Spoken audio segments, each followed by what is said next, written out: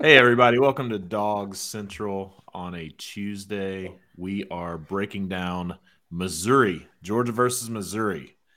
Graham, what in the world happened up in Columbia? A lot of misery versus Missouri.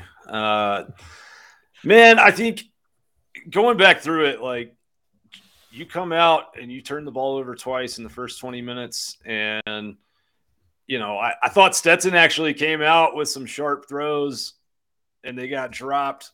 And then, I don't know, I think as a quarterback, you start getting your head and aiming the ball a little bit. And that created some struggles for him, I think, in the late first and second quarter. Mm-hmm. And you cannot spot a home team, a home underdog in the game on the road in the SEC, a couple turnovers and a couple busted plays. Like the belief quotient jumped up considerably, and I think Georgia took a little while to match that intensity. Yeah, 100%. No matter how bad a team is in college football, momentum and environment can add points to a game. It's just such a weird thing, right? We see it every year. It's been a while, I feel like since we've seen it with Georgia under Kirby Smart. But these things do happen, and I agree. I think one of the big issues as well, which we'll talk about as we break down the film, is I think Missouri was sending some interesting pressure packages that there were just things that putting some pressure on Stetson to put guys in the right spot for pass protection. And when you got guys running free and you're a little tight because of the environment and the momentum's all against you, things happen like they happened on Saturday night. Josh, what were your takeaways before we dive into the film? All right. I enjoyed the hell out of it. I can't lie. I had this, like first off, I'm still basking in the national championships. Not gonna lie, and it was like kind of fun to be in a dogfight again. And that sounds crazy. My wife didn't know what alien came into my body and took over because that's not the game I take really well for the 22 years we've been married before this. In fact, I almost destroyed what do you call it? An engagement party on the one particular Georgia South Carolina weekend. So I mean, it was awesome. I mean, and I just love. I mean, they battled through it. They didn't have their A game, and they scored 2 touchdowns in the fourth quarter to come back 10 points down on the road in a night game in the SEC. As crazy as that sounded, I had a blast. Well, I guarantee you, both you and Kirby Smart had fun on Saturday night, and that's probably the only people in the proximity to the Georgia program that had fun were you and Kirby Smart, because I'm sure he loved it for the reasons you mentioned too. I think though that you do bring up a good point, Josh, in that like a big separator in college football. Like there's going to be good days, there's going to be bad days. The elite teams win their clunkers, so to speak, like those games where everything's going kind of wrong and it starts out poorly and it's just everything feels like it's a sludge and a trudge. Like they find a way to win those. And Georgia, they didn't do that in 2019 against South Carolina, and they did do that on Saturday against Missouri. And I think that's a large difference, right? Oh yeah. I mean, it's a good. The 2019 game is sort of the kind of the watermark for the Kirby era. You know what I mean? In terms of what he didn't win. I mean, you saw the stat on the game. That was the first deficit of double digit deficit Georgia's overcome since the Rose Bowl. So yeah, they've played a lot of blowouts, and I mean, this team has got experience, but the leadership experience is still kind of new. And I still think they're finding their way there. And we saw some of that on the sidelines, and maybe we're not seeing it in some other places on the field. But I think they're gonna grow together as a team, and a team that comes out with a lot of youth and has to replace a lot, and that's a good coaching staff. And yeah, we got this win. I don't know if we're gonna win all the games this year, but you don't get to win them all. The Georgia team's going to lose a game at some point, and so let's enjoy the comeback wins when they come because they're huge. The only time, so Nick Saban, greatest football coach of all time, at Alabama, he's had one year where he went 12-0 back to back in the regular season. He's won a lot of national championships, but 2008 and 2009 were the only years that he went back to back 12-0 in the regular season. He's had quite a few 12-0 seasons, but none back to back. That's how difficult it is, right? Georgia went 12-0 in the regular season last year. It's just difficult. It's just hard to do it, and you saw some of that on Saturday night. What I will say, and this is a little bit of coach speak, but this is where you find out who your leaders are. It's where you find out who are the guys. You saw it with Jamon Dumas Johnson on the sideline getting into one of the DB's ears, right? Like you find out who are the guys that are willing to step up, be vocal, lean in when you have to go, pull a victory out of the jaws of defeat. Who are your guys that can make it happen? So I'm with you, Josh, in terms of, I think there's a lot of good things that came out of it. I didn't have as much fun watching it as you did. But let's dive into the film and we can talk about why it wasn't as fun now. So Graham starts us off with some good plays. So here's clip 20. Well, yeah. So this is good pass plays, right? Because like there's been a lot of talk about what Stetson did and didn't do in this game. Like I mentioned earlier, I think coming out early and having a couple drops was bad. Like I think it just threw everything off. But like this is kind of the first positive pass play. Like you had two drops, one by Rosemy, one by Ladd on these deep slant routes that would have been first downs. And by the time you get your first good completion, you're down. You're down in this game, right? But like this clip 35 right here, like this is a big boy throw from Stetson. Okay, like your offensive line has been shaky so far. You got number 8 bearing down on you right there, and you stand in the pocket and hang in. Sorry, they cut to the other play live after that, so they didn't extend that replay. I'm going to start it from the top. Yeah, I mean, like this is the biggest thing that I saw as a struggle for Georgia on Saturday night in the pass game was that Georgia's receivers were not getting open against man coverage.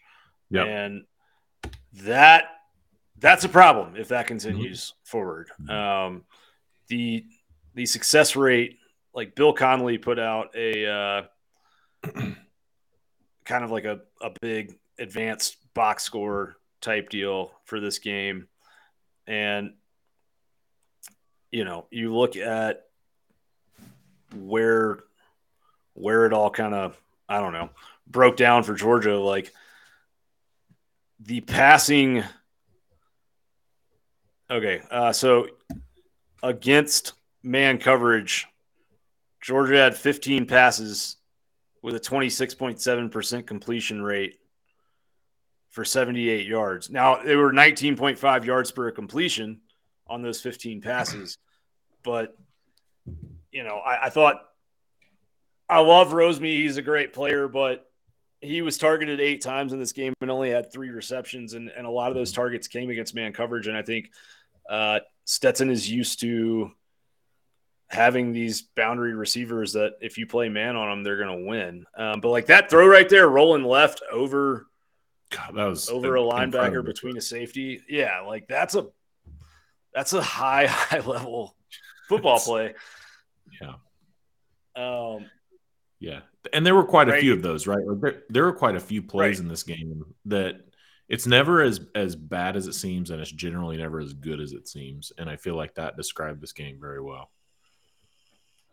Yeah. And, I thought, like, you're going to see this next play here. You got Arian at the bottom. He only played 5 snaps in this game, but, like, the twitchiness that he has right here, that's a little bit different than what you're getting with him and A.D. Mitchell out. With him and A.D. Mitchell out, you just don't have guys that are creating that much space. That's a good play from Ladd getting over there. But I thought, that's a deep out on 3rd and 7. That's not really an easy throw. You got to wait and let that develop. And I mean, the offense has not had to have we got to make this play very often, and it's like, oh yeah, you want to execute on third down, but when you're down 16-6 and it's 3rd and 7, you got to move the stick.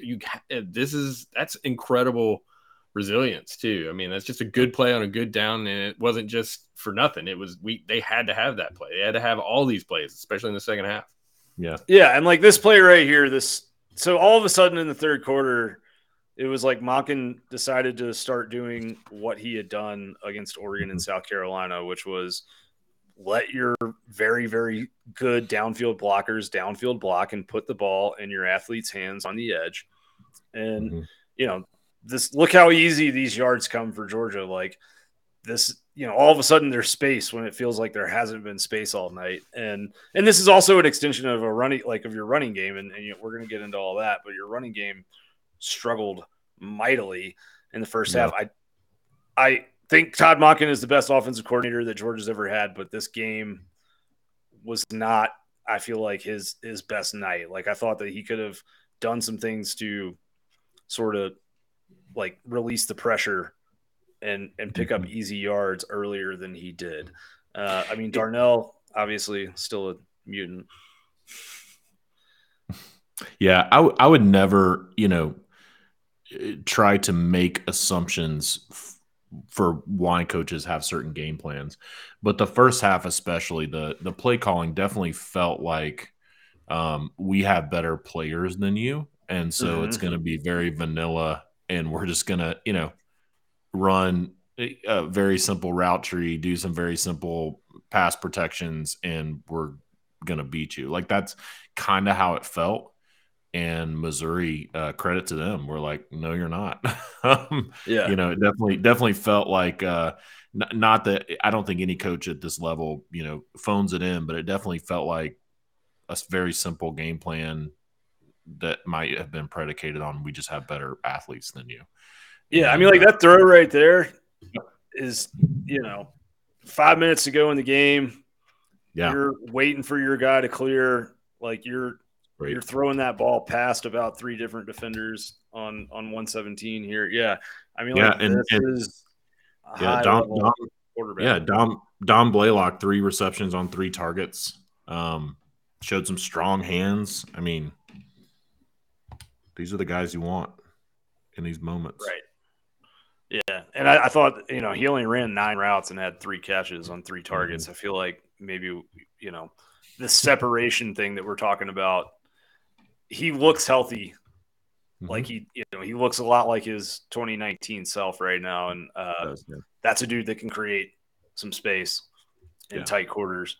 So I think maybe we'll see some more of him. But let's get into the bad pass plays. Unless you got something else to say, Josh. Nah. Ready for the pain. Yeah. Well, okay, so here you're going to come right out. First play of the game. Oh, yeah. All right, so first play of the game, you're going to, shift out, spread everybody. And this is tight coverage, but, like, this is a good throw from Bennett into tight coverage. That should be a catch. And it's not. And now all of a sudden you're in 2nd and 10, and you get a running play blown up. And now all of a sudden you're in 3rd and 14, and Warren McClendon is going to get beat pretty bad at right tackle. Broderick Jones is not going to have a great time either. I thought for as many times as Georgia was in obvious passing downs on Saturday night that they actually converted a lot of 3rd and longs through the air. But, it's just this is like the least ideal way you can start a game, really. Because it just makes everybody start questioning things. And then you got, 3rd and 7, second drive. And now you're punting out of your own end zone. Yeah, you can't drop it. One stat going back to that that Marcus Rosemy-Jacksaint play that you showed a couple clips ago, PFF showed he had 4 contested targets. Yeah, I saw that. 0 of those were receptions. You can't go 0 for 4 on contested catches at this level, being a starting wide receiver. So that and Ladd, with a drop. I think early on there were things that, besides what was happening with pressure, besides what was happening up front, there were 4 or 5 plays there that you just got to make as a receiver. Personally, I think. Yeah. So, No, I agree. I mean, like that right there is just an overthrow on 33. Yeah, right. Like, I mean, it's not McIntosh as open on wheel routes as he normally is, but that's a play that is makeable. Granted, you'd rather him overthrow it than throw a pick. Yeah, but I mean, like right here on this clip, you're going to see this is not a good throw from Stetson, but like look across the field and tell me where this ball is supposed to go. Nobody downfield is open with separation.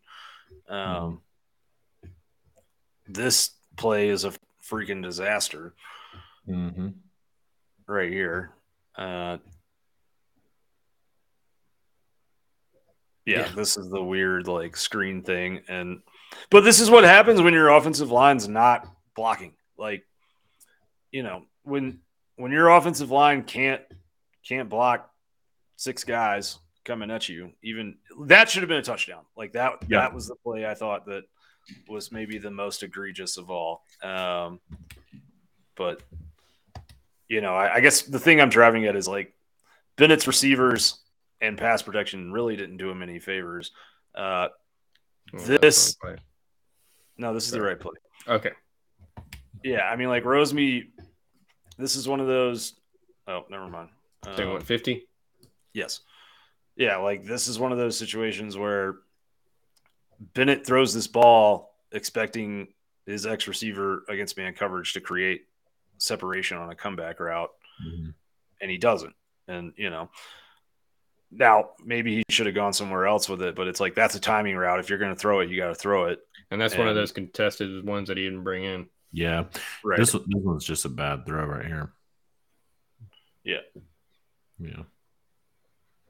And then this is the play over the middle to Bowers that I don't know, honestly, if to tell from this angle how, like it seems like Brock is never really looking for the ball.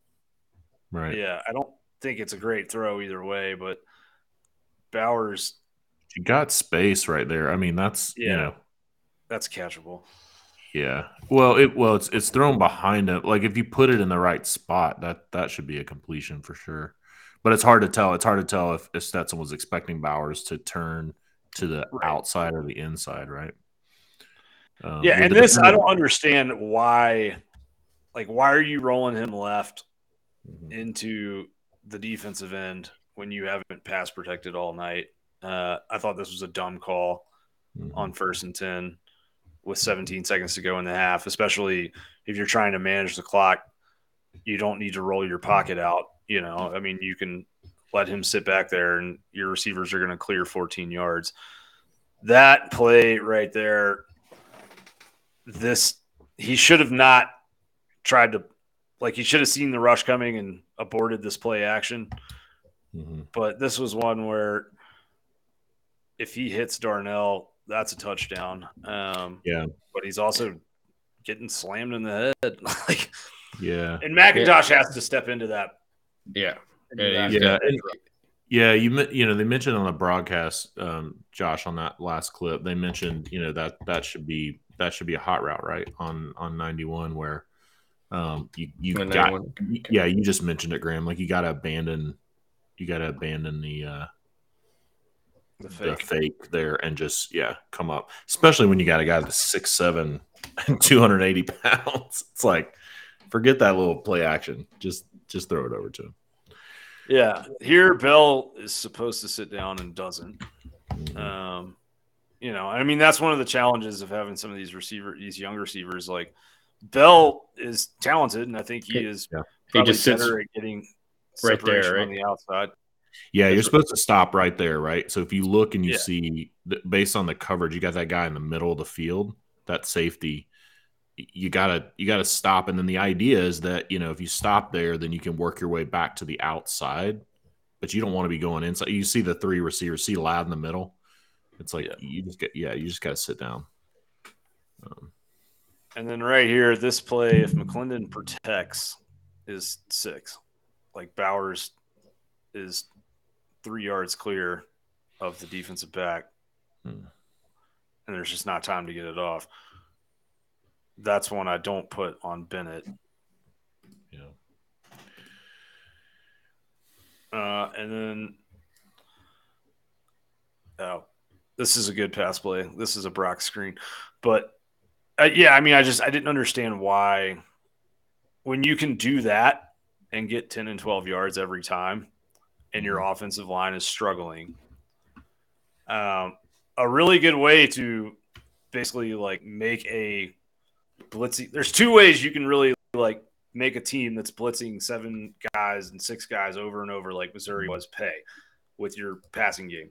One is quick slants and, quick crossing routes behind it. That wasn't working. Like the guys were not getting enough separation on those short plays to make that happen. The other is let's go outside or let's go behind this with tunnel screens and stuff. And, if these guys are going to leave the middle of the field wide open, we're going to go plow on the edge. Our guy might have a chance to cut back inside in this space where those linebackers aren't. Like, there's a lot that can happen. And they finally did that in the third quarter.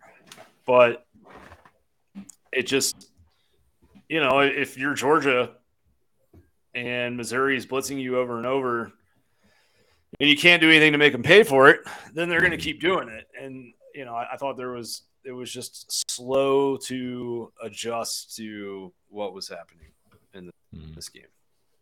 Yeah, I agree with that. And I was, Warren McClendon was one of those guys where just had a very uncharacteristically bad game. I mean,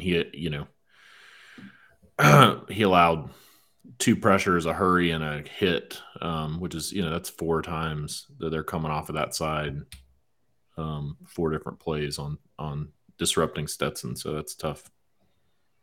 Yeah, for sure. I mean, like this is first run play of the game, and we talked. So we just did a deal with George Foster talking about zone versus gap, and that's one of these zone plays right here.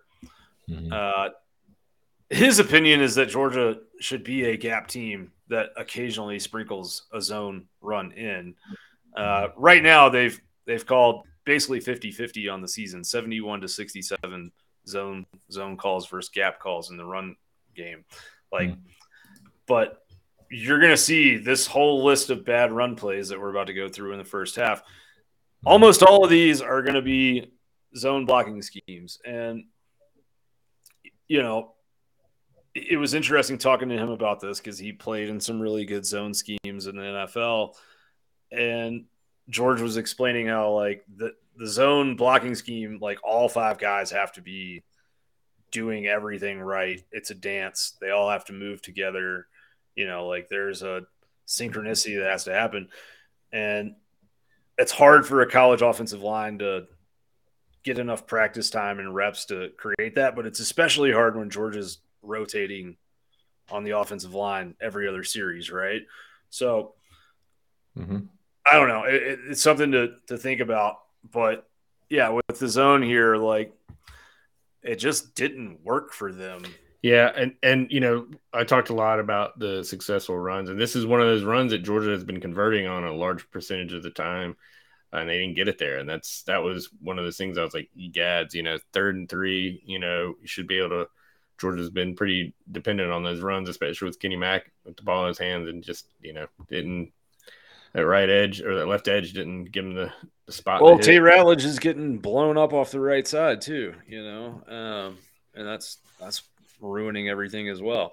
Like this is a gap scheme play right here. Like you're trying to get these guys coming out on the edge, and it's a miss by Broderick. So it's not to say that Georgia runs gap scheme perfect every time. I want to be clear on that, but. Yeah, I mean, right here this is the fumble. Yep. So that's another just a late read, I guess. On this is one where right. Yeah, I don't know.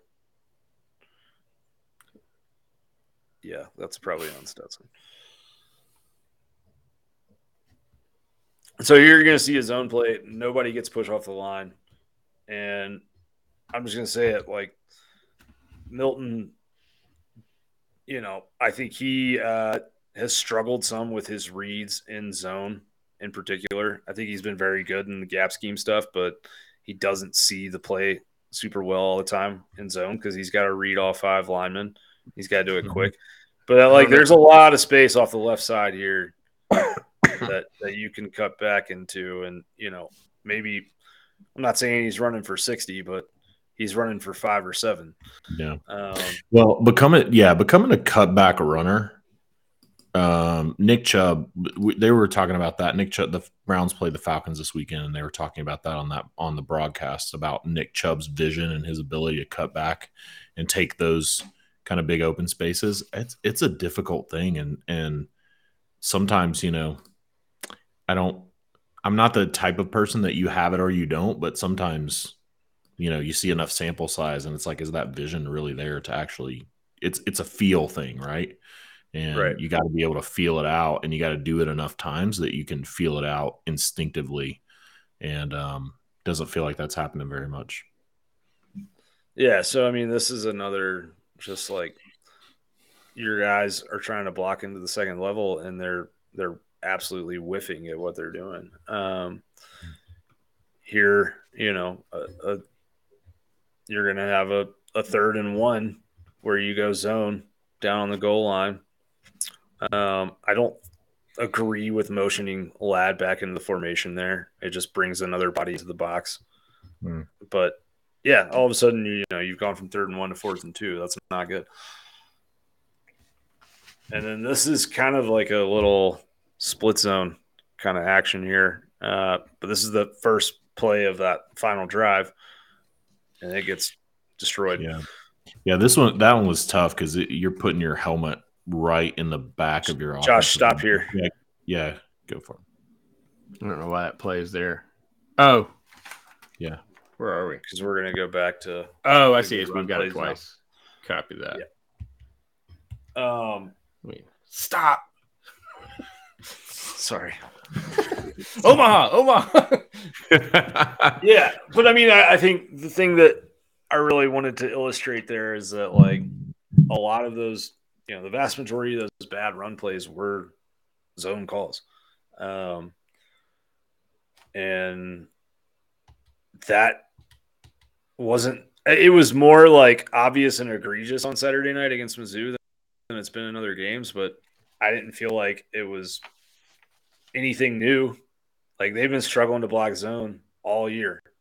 Like, we haven't really seen Georgia have more than a couple good, 12-plus yard runs on zone blocking schemes. And that's just another situation where it's like, we know that Georgia brought Monken and Searles together because they're both supposedly, like, pull-heavy gap scheme kind of guys. So why are we sitting here slamming our heads against the wall over and over and over, trying to run zone when that's not even really your philosophy to begin with? It just doesn't make sense. And last year, you go back and look, Georgia was about a 50-50 zone and gap team, which is odd. Like, that is rare. Normally, somebody's one or the other. But last year, you had backs, especially in Cook and Zeus, who, like, they could read, like, they would find the smallest crease in the offensive line and they would bust into the second level. And, A, those creases are not there as much so far this year, but B, it's just like, I don't know that's the right game for the personnel you have right now. I don't think these guys are as good at reading holes as what Georgia's maybe had in past years at running back. And that's, an experience. It's a lot of different things. And it's also like, you aren't really confident in those holes being there every time if your offensive line's getting blown up over and over and over. And then, it just creates more indecisiveness. Yeah. Well, you've also got guys. I mean, Kendall Milton hasn't played that much. And I mean, he's been in the program for a while, right? But he's the last couple of years he's been banged up. Obviously, being in a program where you're in a backfield that's behind Zamir White, James Cook, and Kenny McIntosh. I mean, just reps. Like you're at a space where I think there's both I mean, I'll say this and I don't mean it derogatorily, but there's both a talent deficit. I mean, they're just not as good as the guys that you've had back there in the past, and experience, and some of those go hand in hand. But I think that's one thing that I think Georgia fans have to keep in mind when you're watching these guys run is that Georgia is RBU.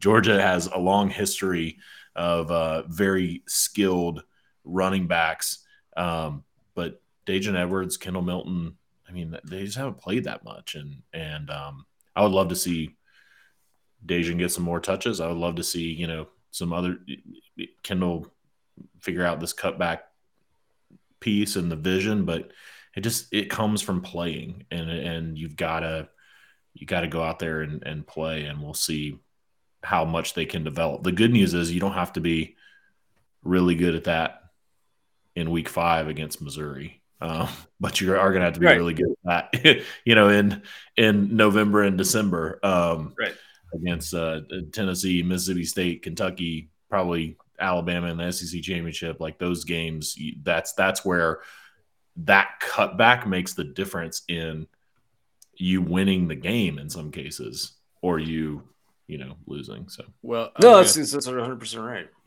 Yeah, I was looking at the splits, and I think it's back-to-back weeks, right around 5 yards a carry, and their 2 lowest success rates. Still pretty good at over 50% rush success rates. So it's back-to-back weeks where before that we were 61 against I'm sorry, it was 61% success rate. Actually, I was looking at the Samford game. Yeah. The 2 out of 3 weeks were, right around 5 yards a carry against teams that we felt like we should have blown out, and just not looking that great on the run game. And like you said, Georgia's prides themselves on RBU, and it's very probably middle of the pack in terms of yardage and everything. The efficiency is still there, but people want to see chunk plays, whether it's passing or running the ball, and we haven't really gotten a lot of those chunk plays of late. So I haven't calculated the Monk and explosives for including Missouri game, but we're in between. We're still like 12.5%, whereas last year we were running 14.5% explosives plays. So and for whatever it is, but we're gonna get us some good runs, right?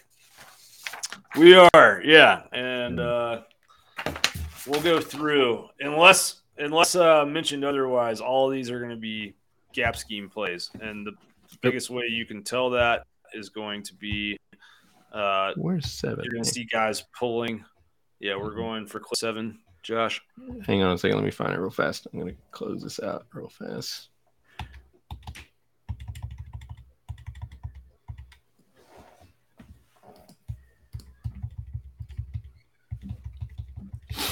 Hang on.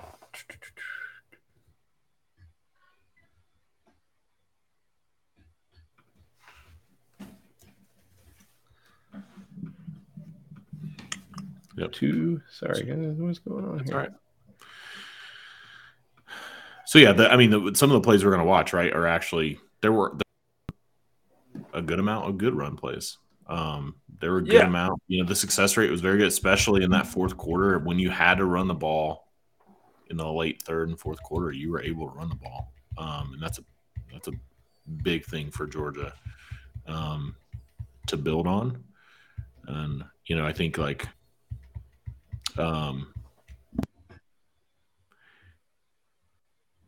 if you look, it was 41% of rushes were 5+ yards.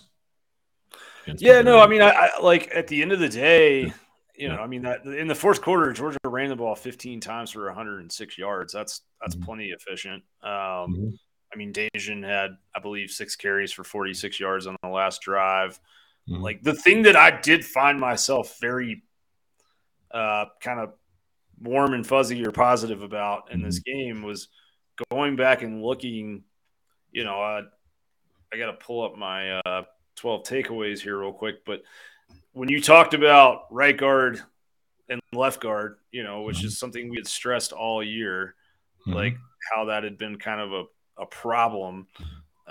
Georgia had 5 carries for 60 yards when going off right guard and 3 carries for 34 yards going off left guard. So you combine, that's 8 carries, 94 yards running in your A gaps pretty much.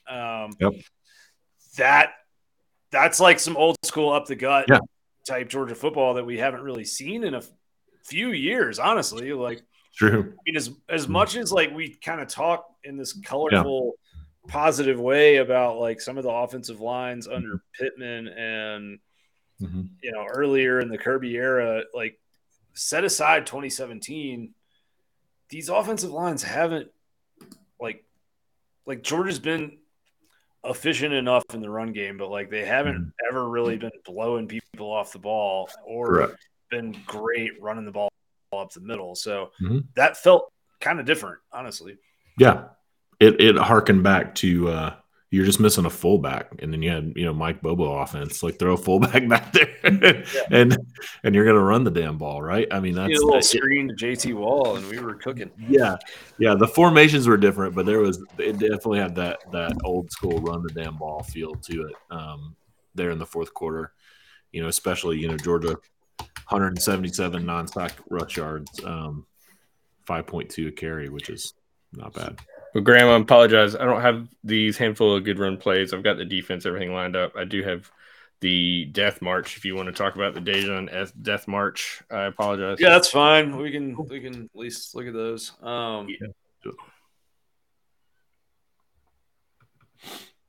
Do you have the plays that we were looking at with George? I did. I was trying to. They're out. I've got play 7, but that's throw 7 up there. Okay, if you can. Yeah.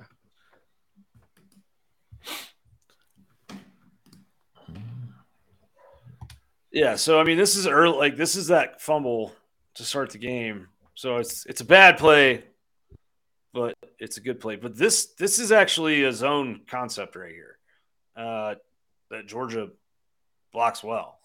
I mean, like you're going to see these guys moving kind of down the line of scrimmage here, and Tate does a nice job taking this guy out of the play. Yeah, like this is textbook shit. So I think if there's one sort of like if we're talking, let's give Todd Monken the benefit of the doubt. If I was sitting up in the booth in the first zone run I called pop like this, I probably would have kept calling him too. Yeah. I mean, that's 3 minutes in first possession. Yeah. And then they never did it again. I think I got 76 in here too somewhere. 106. Yeah, there's 76 here. Jump to 76. Totally, yeah. So this is that first drive of the second half, and Georgia starts going gap scheme, and this is like that was a good run by Kendall. It was a really good run by Kendall. He hugs the wall here. Yeah. Tate comes through, blows his guy up. McClendon as well. Like, these guys just look so much more comfortable on these pulls. There another one right here from Dejan. In talking to George earlier, it's like he was just kind of like, this is what your personnel is built for. Like, these are big guys, He referred to it as these guys can move some furniture, like they can get up and push some guys around. So I think the question is, will we see more of this moving forward? But you can keep playing this, Josh. I'm sorry. Well, I got to get back to the Dejan death march, so give me a second here. Yeah, it's 125. Oh, okay. I did. Whoa, miracles never cease. You were right there. There you go. Yeah, and I mean, like, kind of looking at this last drive. So, I mean, this was beautiful getting these guys out on the edge, but they just looked a lot more comfortable out there in open space. Like this is some really nice, everyone working as a unit. This is where everybody's looking. I mean, I've heard Dejan Edwards all week on a lot of podcasts and in a lot of tweets. And I love Dejon, but Georgia runs a lot of running backs, and I think Kendall Milton's going to get it going. Kenny Mack's going to get it going. Dejon's going to be right there. We're going to see these guys. I don't think Monken or anybody's lost faith in any of the other guys. Yeah, back up to 127 there, Josh.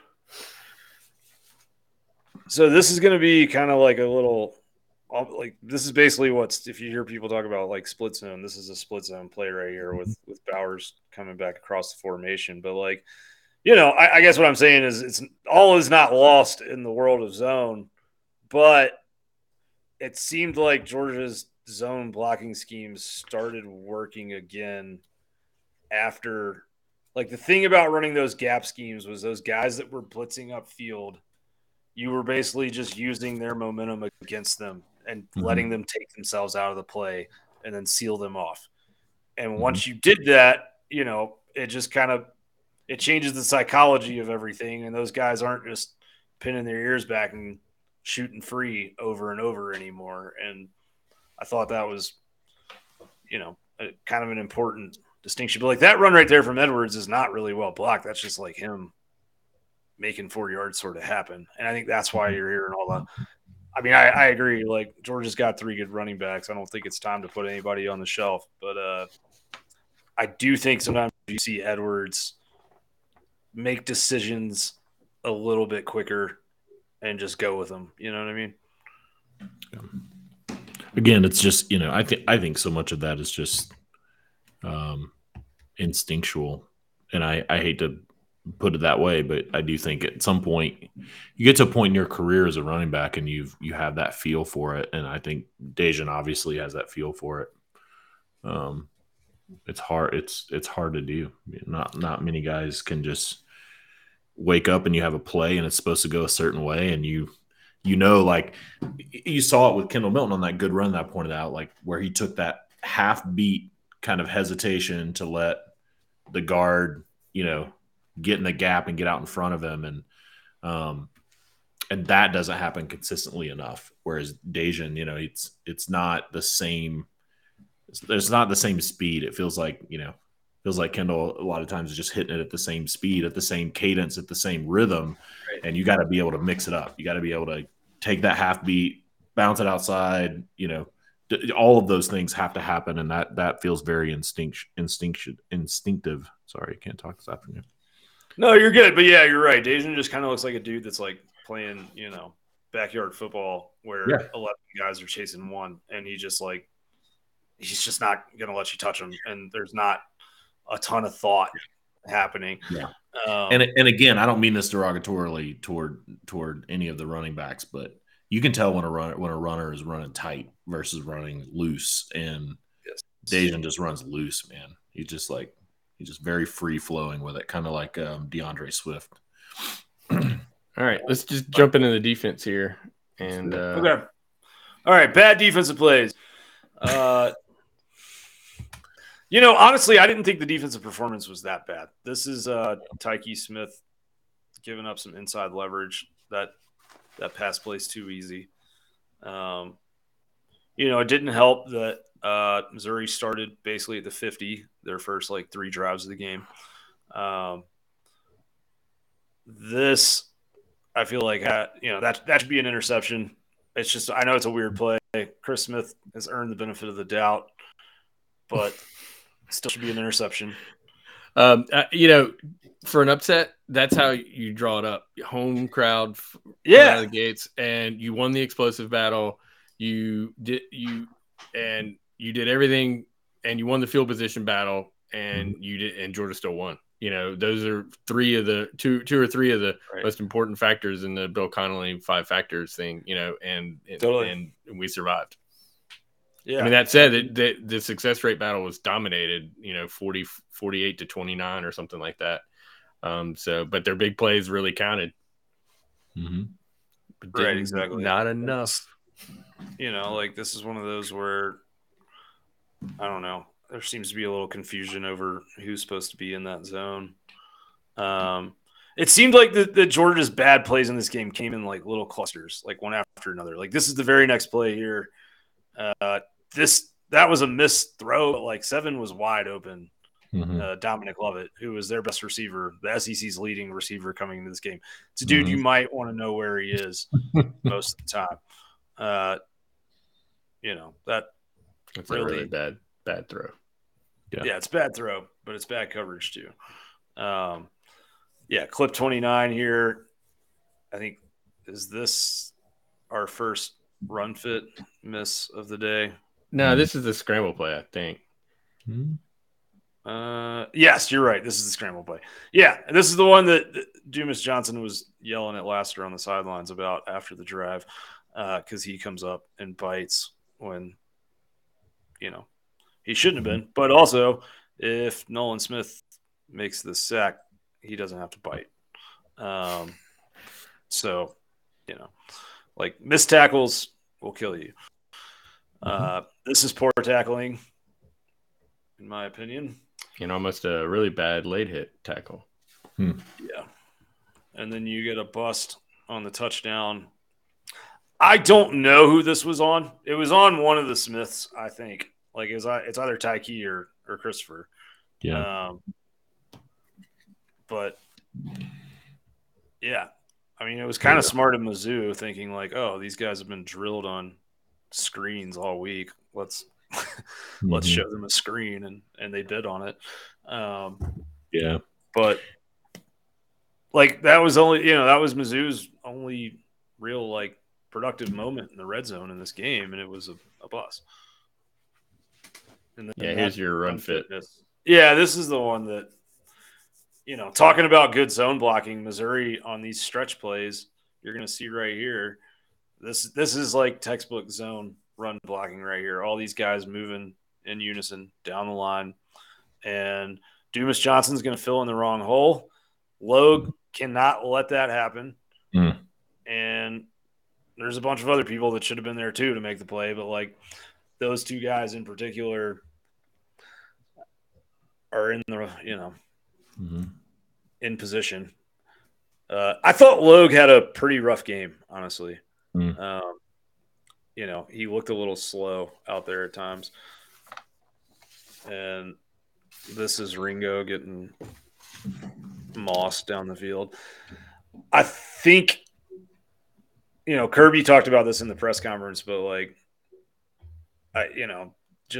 he's got to get his head up, because a lot of these plays could be interceptions if he does. And he's such an athlete that no one is going to burn him downfield, but he tends to play the man instead of the ball and kind of panics. And, right here, he had just had that holding penalty on a 3rd and 17 to give Missouri a first down. And then you get a miss in the run game. I just thought Missouri basically manufactured 6 points in this in that third quarter to keep the game at a 10-point game by just targeting him down the field and kind of letting him sort of make his own mistakes almost. And then that's a bad run fit. That's another one of these stretch plays. I liked the intensity that Dumas Johnson brought. Mondon gets busted out of that play too. It's not just on JDJ. Pause it right here if you can, Josh. I just thought that the intensity was good, but he also had 4 missed tackles in this game. And some of those came in moments where you could have gotten off the field. Now, we're going to look at these good defensive plays. But I don't know, did you have any thoughts, either of you guys, on sort of kind of what went wrong for the defense, or if you're concerned moving forward? I'm personally not concerned, other than, you got some young guys up front. You got some, you saw JDJ having a polite discussion with Lassiter on the sideline. You've got some guys that are still trying to learn to play together, and there are times when you have assignments that you just miss. And Missouri, their average drive distance was 26 yards. They had a few plays, right? And Josh did a good job of breaking this down on Dog Central in terms of their actual successful plays, especially in the second half. There weren't very many of them. Yeah, there were five total. And yeah, I actually have a broader picture, and we talked about in our Mhm. season preview about what this defense was going to be, and it Yeah. came out of the gate just elite, just like, oh yeah, we reload, we don't rebuild. Mhm. And I said there's going to be some regression. We're not going to allow 3.8 yards per play defensively. We're going to be up in the 4.5, which is we're actually maybe crept over that. We're still in a good success rate allowed at 40 or 39%. So those numbers are really, really good. Sometimes you got to score more than 20 points a game to win. And we said this offense should be the elite. This offense will definitely take care of this defense while it gets its legs under it. And that's what you saw. You saw a night game. I keep saying this, night game on the road, and things didn't. They made some mistakes, and Missouri made them pay. But thankfully, between the hustle play for Starks and stepping up in the red zone and holding them to field goals, and after that first quarter, things really just kind of like they righted the ship. They'd still had a couple big plays, but after they had two plays in the second quarter, like midway through the second quarter, they had two plays that went into Georgia's side of the field. But after that, they didn't have any successful plays once they got in there. So their kicker, that kicker's not going to make multiple 50-yard kicks in a college game. So dude, that was a whole other. It was wild. So that dude was stroking from 56, and I thought for half of that game that they were going to hit like a 72-yard field goal to win at the buzzer. So let me just finish up, because I don't big picture. If this is the defense and this is the production we're getting out of our defense in Florida and after, I'm a little concerned, but I still think this defense is growing before our eyes and it's going to get better. So yes, back to the fat kicker. I mean, he missed a 20-something yard field goal to beat Auburn last week. I think they said that about 10 times, but and the guy was. I mean, I'm still saying it because I still can't believe it that he went from 1 week, literally, like if he was in the NFL, he would have been cut last week, and then would have been a Pro Bowler like this week. Like it was freaking Adam Vinatieri, dude. Yeah, it was that dramatic. It was just wild. I haven't seen anything like that in a long time, where it's just that dramatic of a difference between game to game. I mean, I think for me with the defense, like my thought, I worry about Ringo down the road. Like I think like he's got to show some stuff on tape that like you can't just throw it up and he's not going to turn around and find the ball, or he's not going to commit a penalty every other target. Because if he doesn't, Tennessee is going to hunt his ass over and over and over, and it's going to be bad.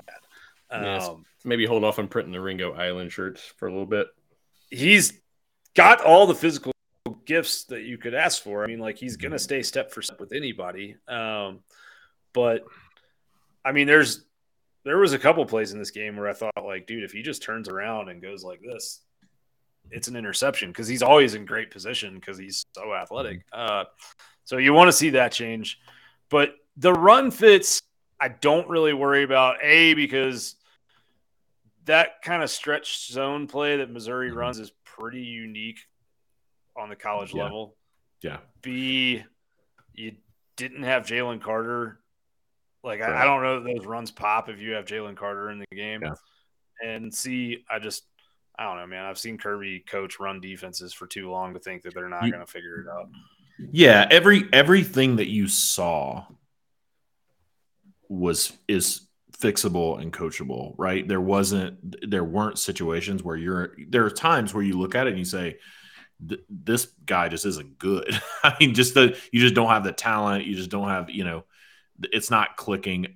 Georgia was in position to make plays when they didn't make them all night long, and that stuff. Right. And they made a lot of plays too. They did. Oh, the defense was fantastic. Yeah. Let's look at them. Yeah.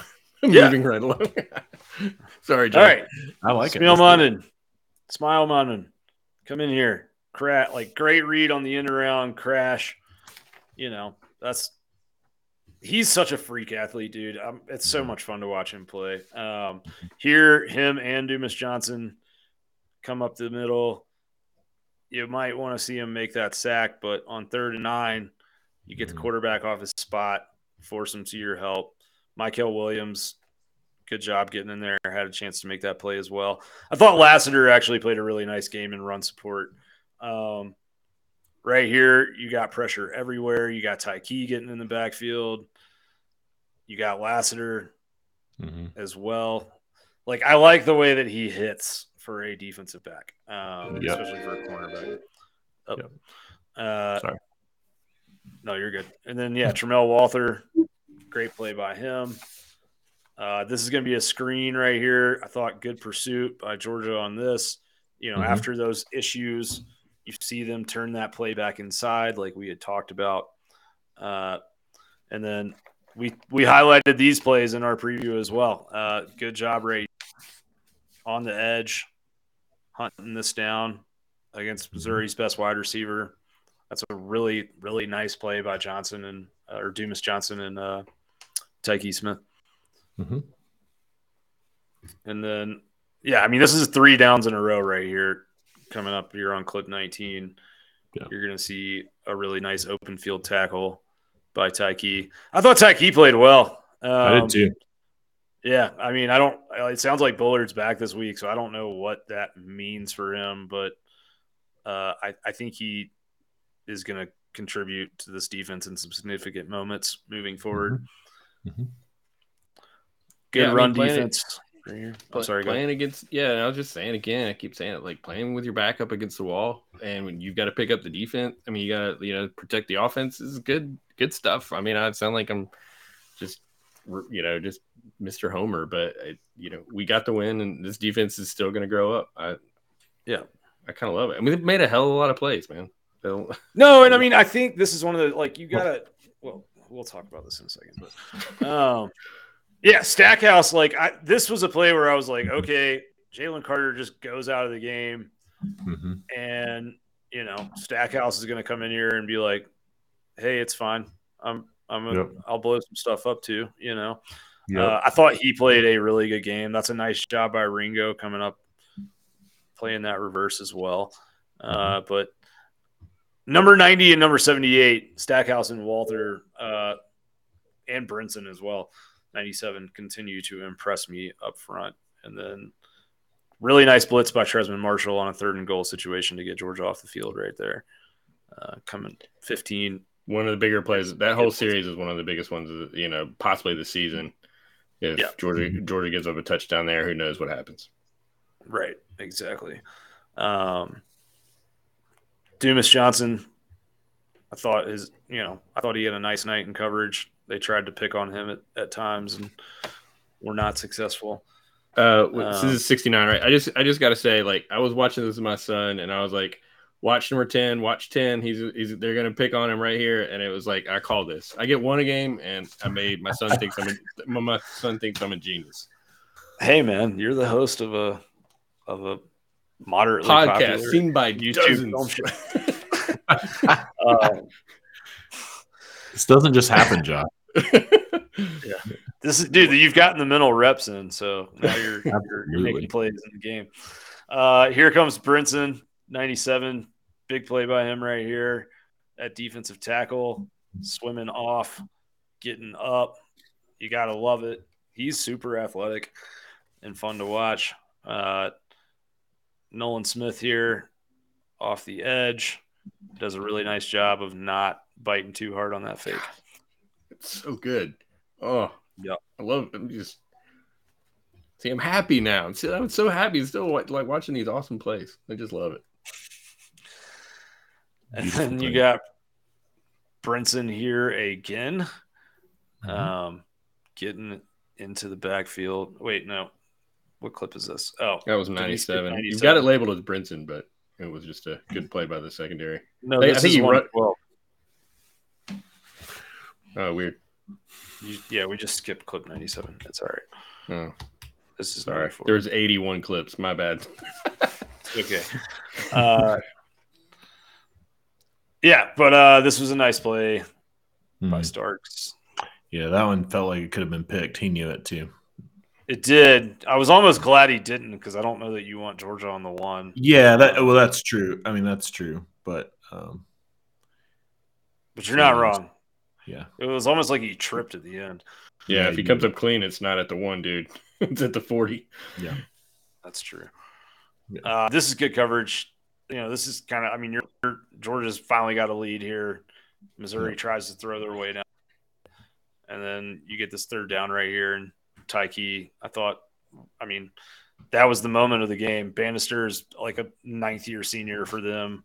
Slot receiver. He's long. He made some sticky grabs. He's got good hands. And Tyke played him really well without committing pass interference. Never panicked. Yeah, the last thing I'll say before we wrap this up is just, you're right, Josh. Like, this is a young defense, and it's a young team, and the guys that were the leaders last year are gone. And there was kind of that moment on Saturday night where everyone was like, all right, who do we kind of look at here? It was funny. My wife, who does not watch a ton of football, but she does watch Georgia, and actually was like nervous during this game.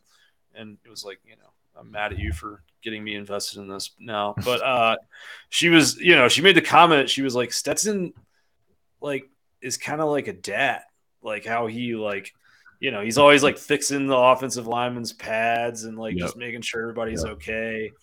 And I thought that was kind of an interesting observation. But, when your run game, like Kirby made the comment of in the past when things have gone poorly on the road in the SEC, they've always been able to fall back on their run game. And they couldn't do that until the fourth quarter of this game. And I thought he carried the team, to carry the offense through that stretch, did enough to keep them in the game. And I thought the defense, just kind of figured it out. And there was that intensity. But this is one of those moments where, like, you kind of all look at each other and figure out what everybody's made of. And I do think that Georgia will find themselves in a tough game down the road where this matters.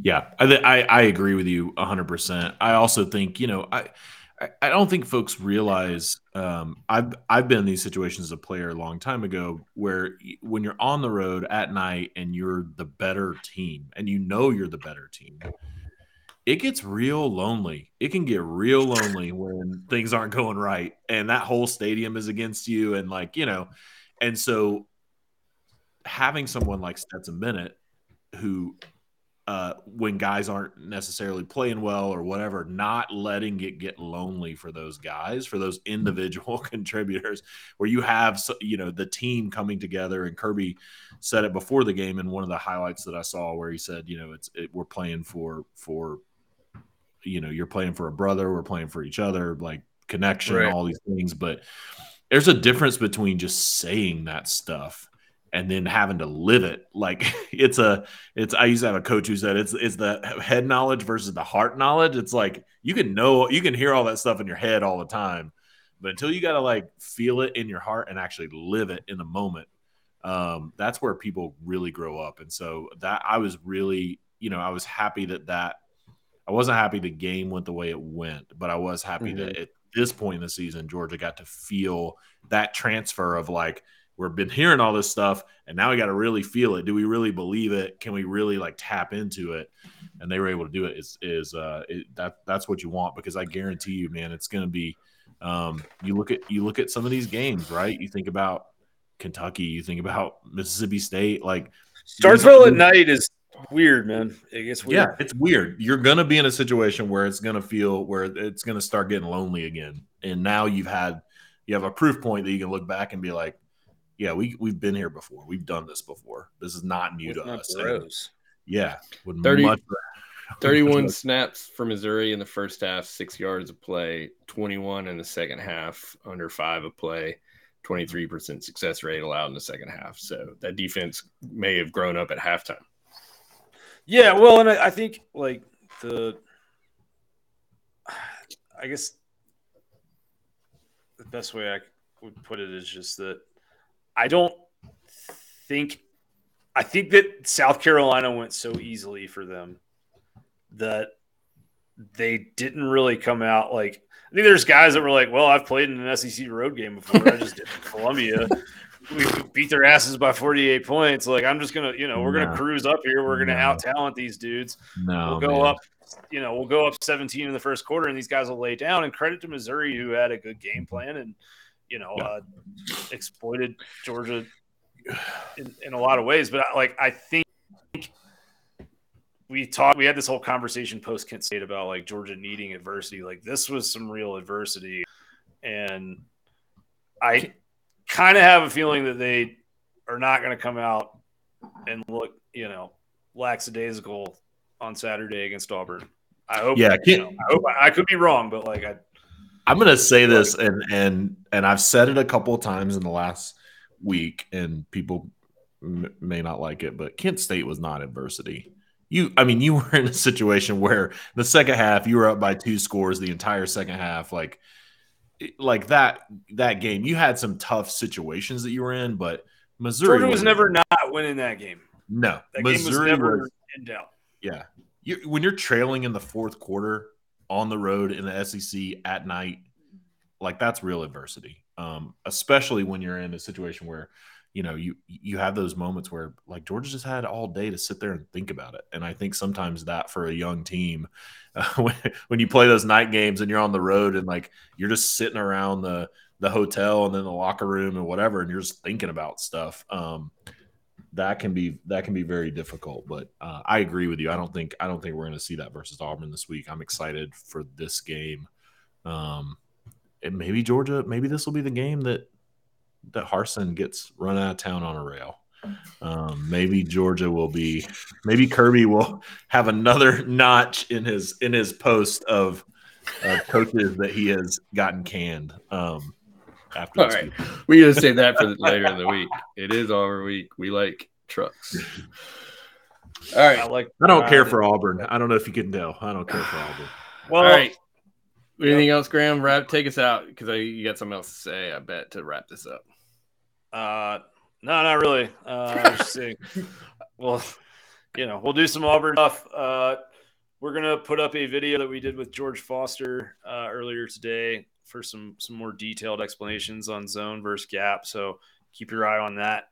It'll be on the Dog Central YouTube channel. And not subscribed to the Dog Central YouTube channel. Seriously, what are you doing? Come on, man. Yeah, we drop. Yeah, and not everything goes. And not everything goes $0 to hit the subscribe button. Yeah, and not everything goes on the Twitter. So if you're watching on Twitter right now, just pound that subscribe on the YouTube and do all that sort of stuff. And for the record, we outlasted the Missouri Film Review by My God, a Podcast today by 20 solid minutes. First time ever. Go and check out the dogcentral.com website. There's a ton of great stuff from Josh, lots of stats, lots of John insights and forums and boards, great recruiting intel from Jason, lots of content from all of us. It's the best deal on the internet, best $6.99 you ever spent.